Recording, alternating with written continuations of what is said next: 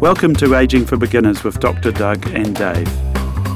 Dr. Doug Wilson is a leading medical researcher who has spent the past 30 years reading every bit of research there is on aging. He knows a thing or two about getting older, and of course he has a vested interest. He's 82 and he's in his prime. I'm Dave King. I'm a middle-aged man with terrible genes and a fear about what the future holds. Can Doug set me on the right path?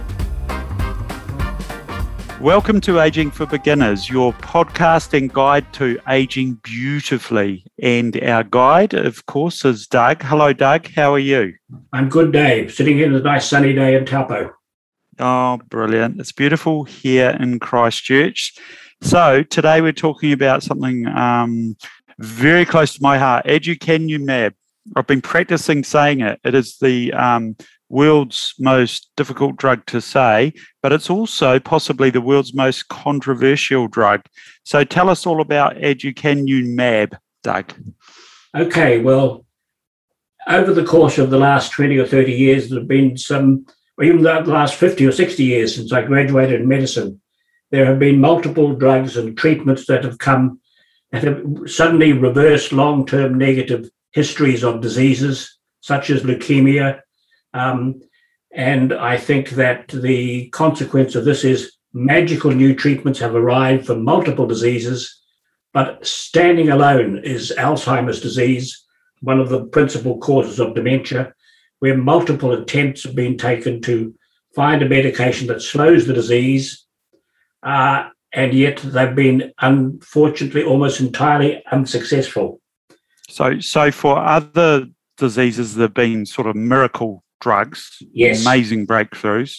Yes. And we've talked before about how much progress has been made on various cancers, but Alzheimer's is the stubborn one, isn't it? It is. It's very much the stubborn one. And the condition Alzheimer's is named after Dr. Alzheimer, who first described it in 1906. He was a German physician, and he described the picture under the microscope where people's brains were getting a little smaller, but there were clumps of a protein, which is called beta amyloid, scattered through the brain. And these are abnormal. They don't occur in healthy people. And so the disease has had itself linked for a long, long time to the presence of these abnormal antibodies, the beta amyloid. The hypothesis is that it is probably the beta amyloid that is deposition, which is causing Alzheimer's disease. And consequently, the logic is if you can eradicate the beta amyloid, maybe that will in fact reverse the disease now to recover or at least arrest its progress.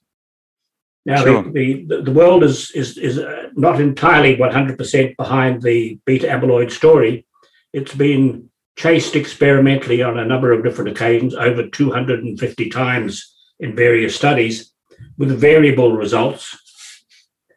And there is the study I've mentioned in the past about the nuns. The nuns, the nuns. And that's right. So that's where the beta amyloid is there, but they have no symptoms. Well, some do and some don't. Some do, some don't. Yeah. So very confusing. Had no beta amyloid. Some of those who had beta amyloid had no clinical symptoms of dementia, and so therefore this is one of a series of scientific observations which question to some extent the beta amyloid cause of Alzheimer's disease.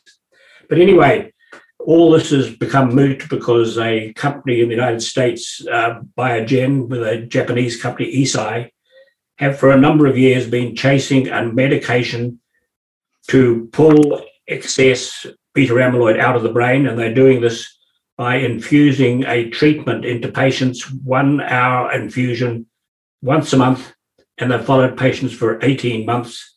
The hypothesis, first of all, is that this infusion could grab onto and contains an antibody which can grab onto the beta agonist in the brain, the beta amyloid in the brain, and then the body's clearance system, the garbage clearing system, could get it out of the brain, and at that stage, if the hypothesis is correct, then patients should recover or at least arrest their progression.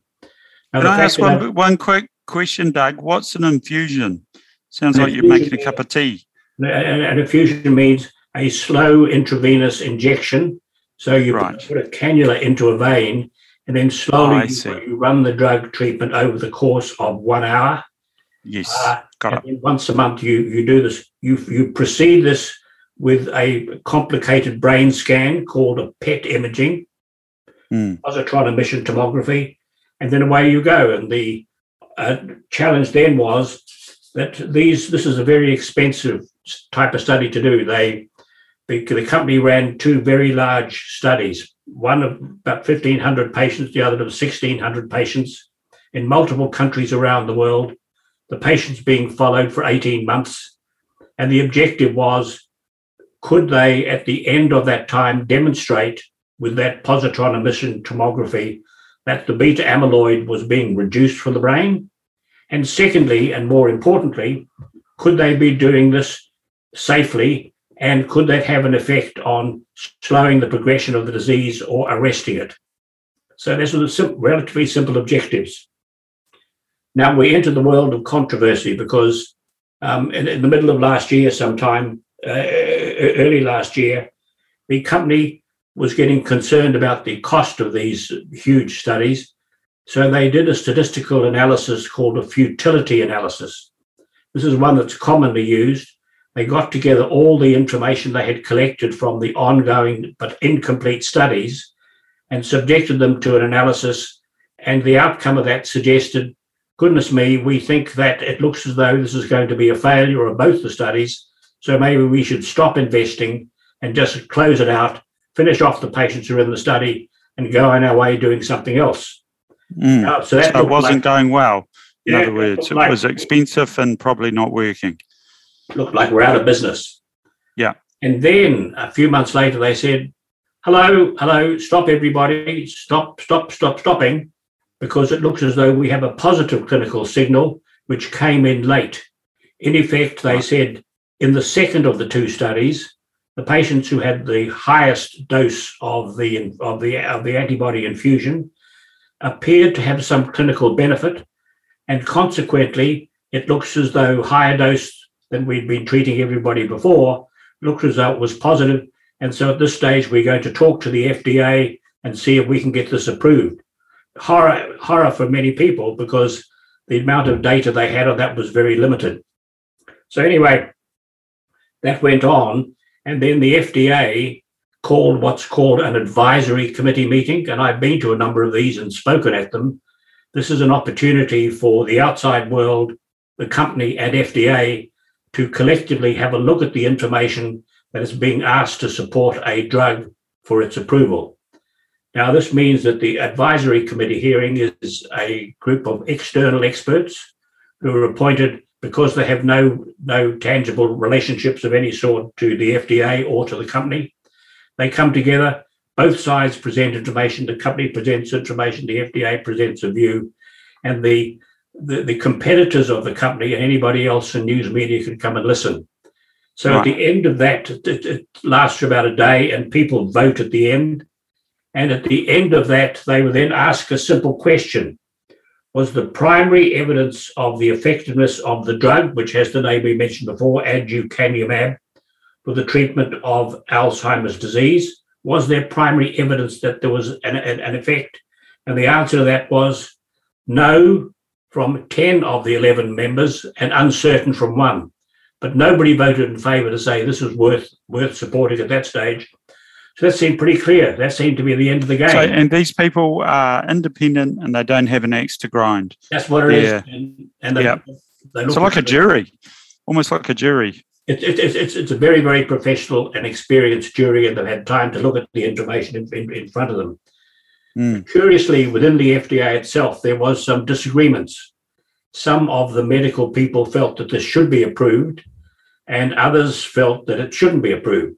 And the reason why people felt it should be approved is because there is no treatment for Alzheimer's disease. And maybe here is the first signal, although soft, at least it was some progression, and that's better than nothing. That was the sort of the political argument. So at this stage, the controversy then suddenly emerged when the company was saying it was still talking with FDA and they were going to consider the information and the data And for those people who were at the advisory committee hearing, they found this was very, very strange because they'd given, in effect, a very, very clear signal that they didn't think it was worthwhile. But the FDA suddenly announced in early June this year that it was going to approve the treatment. Now, by this I mean they were giving the okay for the drug to be marketed, to be bought on, to be commercially available. They said that this is a beta-directed antibody indicated for the treatment of Alzheimer's disease. The indication is approved under accelerated approval, which is a particular form of approval which has been put in place originally for cancer and HIV, where there is no other treatment available. And there might well be a signal based on a surrogate. A surrogate is a marker that traffics with the clinical outcome of some issue. And if you do the surrogate, then that might give you a clue as to what's going on underneath. If the surrogate improves, does that mean that the patient's clinical status improves? But at this stage, the FDA made this extraordinary announcement against all the huge gathering of information outside to support people saying, well, this is not going to work. And even more importantly, they based the outcome and their decision on the reduction of beta amyloid within the brain, not on the clinical data, because the clinical data was very, very marginal in one study and not in the other, and only at high dose. So at this stage, they felt on the basis of their PET imaging, the beta amyloid was removed from the brain by virtue of the treatment. And so at that stage, that could be considered a surrogate for some improvement or at least arresting progression of patients' Alzheimer's. Now, a number of people were horrified by this. As I mentioned in the beginning when we talked about the NUN study as one of a number which was suggesting that the relationship between beta amyloid and progression of the disease was not as certain as many people would like to believe. And so therefore, the argument against such an approval by a number of experts were, well, in fact, you've shown that you can, and they have shown that they can reduce the amount of beta amyloid in the brain, but they haven't necessarily shown that that is accompanied consistently by clinical improvement. So there was, in fact, no particular argument why this should be so for many people.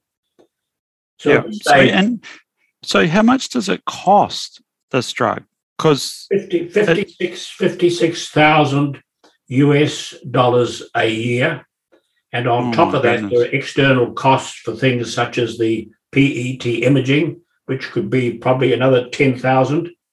Wow. So it meant that the people on the advisory committee who'd said no, which was all of them, a number of those resigned and criticized the FDA very strongly for now being too much in the control of Biogen, the commercial company.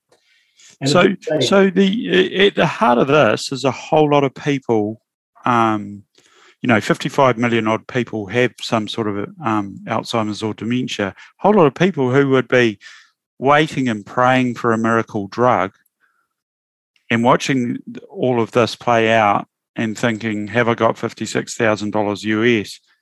And it's not really fair, is it?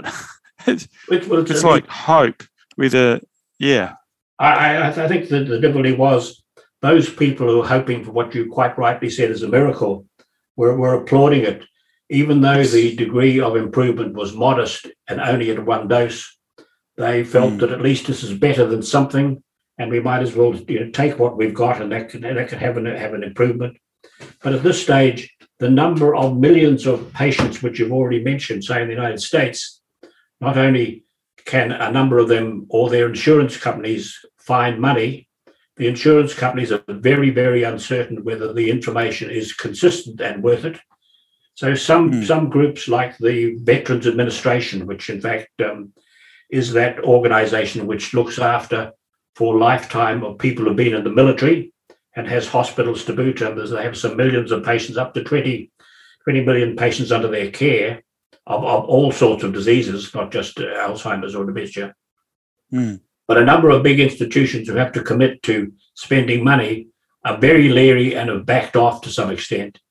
But then people started to look at the real numbers. And if you looked at say 5 or 6 million people at 56,000 a year, plus the 10,000 or 12,000 for the imaging.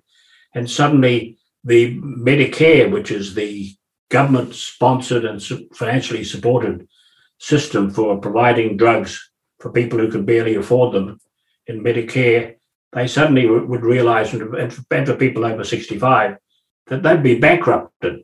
They spend about 56 billion now, and if all the patients who were included in the label, which was patients of all stages of Alzheimer's disease, if they were all as appropriate for the treatment, and people were forced to do it, it would probably cost 150 or 160 billion dollars just for this drug operation alone, let alone all the peripheral costs. So this was, in fact, absolutely horrifying for people when you started to put those numbers together. And then suddenly, because of this controversy, the FDA had a change of tune. So their change of tune, in fact, wasn't very much, but it was something.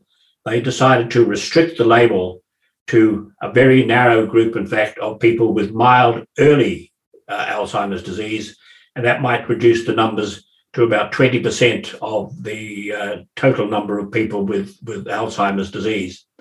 So that's the proposition that's out there now. That's the proposition that is approved by FDA. But of course, if you want some real controversy, you get the Congress involved. And at this stage, the American Congress has got involved, in part because FDA is a curious organization. It's the FDA, it stands for the Food and Drug Agency.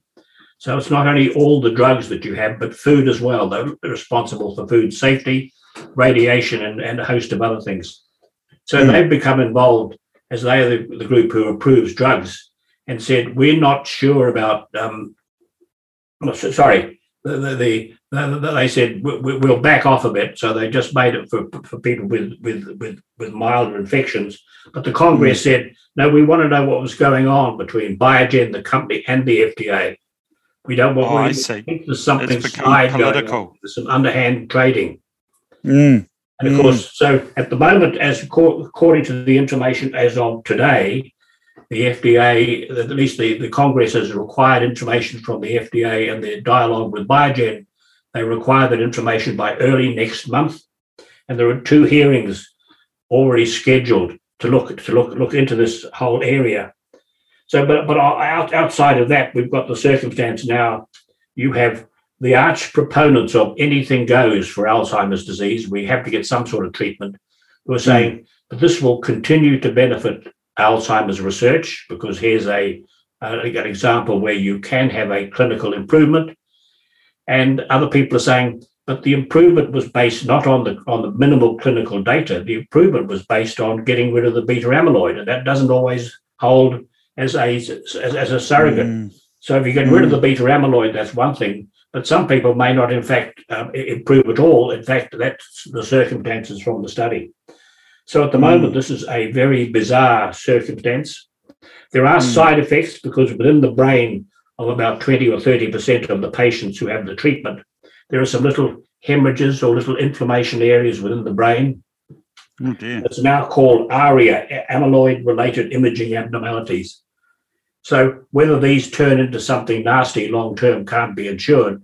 So as it is at the moment, it's approved. The majority of insurance companies and funders don't think the information justifies their support and paying for this. You've got the government involved, not only because of the massive amount of money that would be out there if this were to be taken on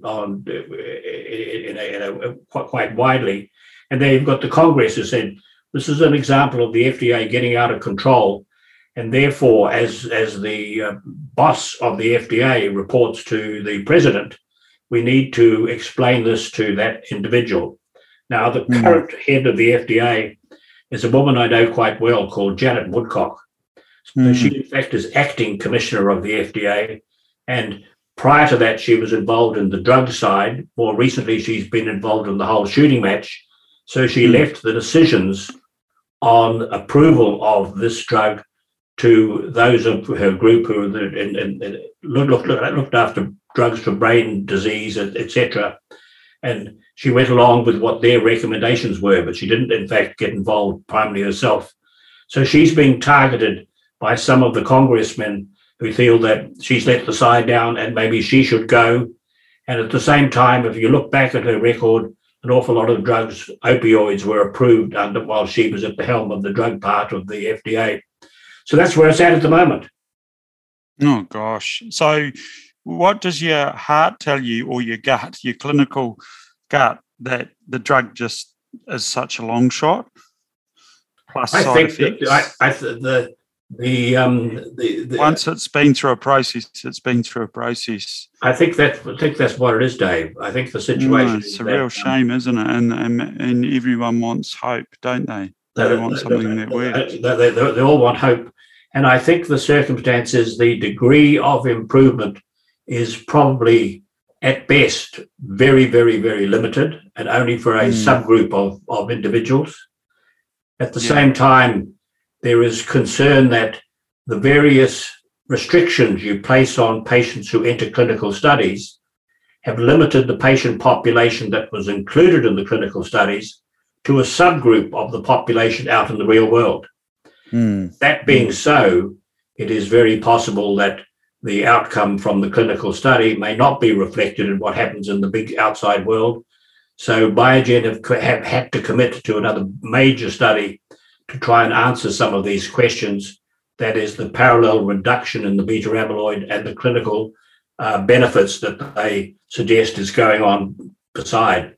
Now, they've announced yesterday or the day before that they're going to present some new data at the International Alzheimer's meeting, and that this continues to reinforce their support for the drug.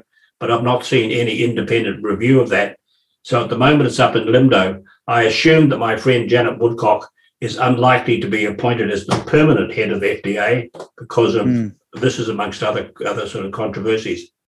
And I think that for countries like New Zealand, it would be an impossible drug to approve, because you're approving it on the basis of this surrogate marker of loss of beta amyloid, and at the same time, if it's mild patients, there's still plenty of them in New Zealand, and this would be close to bankrupting for Pharmac. It's just massive amounts of expense. Oh yeah, for sure. And the big thing is, what is the next amount of evidence that they produce, or how credible is that evidence that they're going to produce? They're doing that soon. I think it runs a bit like this, Dave. They a number of people, even those who are against the result or against the approval, have said, well, because of the amount of money involved, it sparked up more interest in medication for Alzheimer's disease. And money is coming into small biotech companies that have been working away in this area for some time.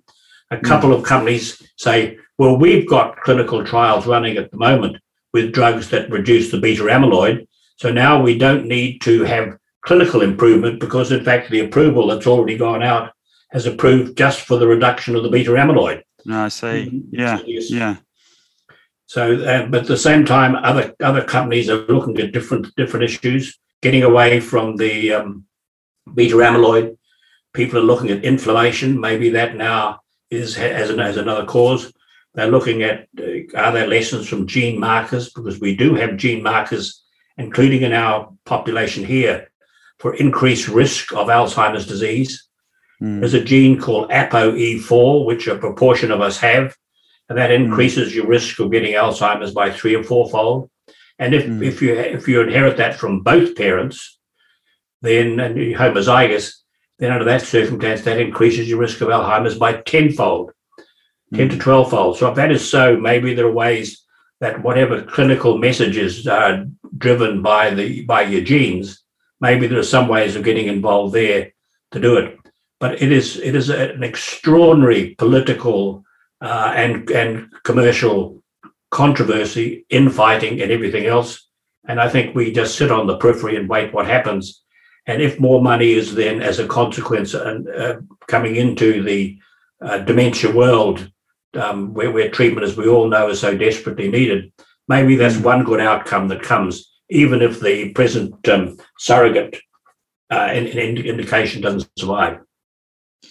So what about COVID and the amount of money that's been sucked into that? Does that mean that research for other things like this is sort of put on the back burner, or there's less money around? I don't think so. I think that these things run in parallel, do they? They just keep on going no matter what. I think so. So it shows you the power of the big pharmaceutical companies, because with COVID, the National Institutes of Health, the NIH in America, the biggest medical research institute in the world, has with support from Congress, has made money available for groups like BioNTech, the Pfizer partner, for developing their vaccine, and that they're making this money available for smaller groups and non-commercial groups and commercial groups to assist them to race ahead with developing their own vaccine.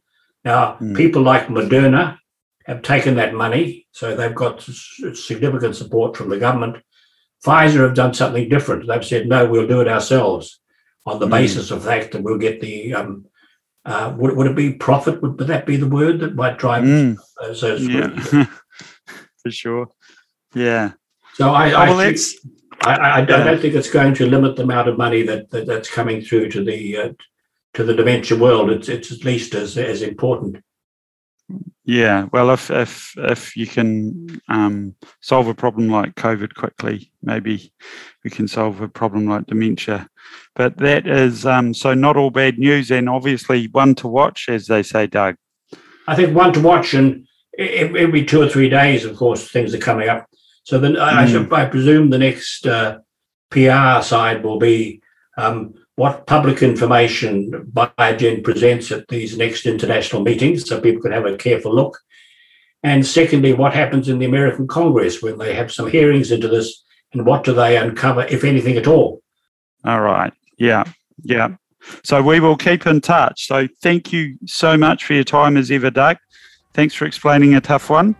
Thank you, David. Aducanumab. I can finally say it. You've got it right. Aducanumab is the full thing. It's now called Adhern, which is easier to say. Oh, great. Even better news. Thanks, Doug. See you, Dave. Bye-bye.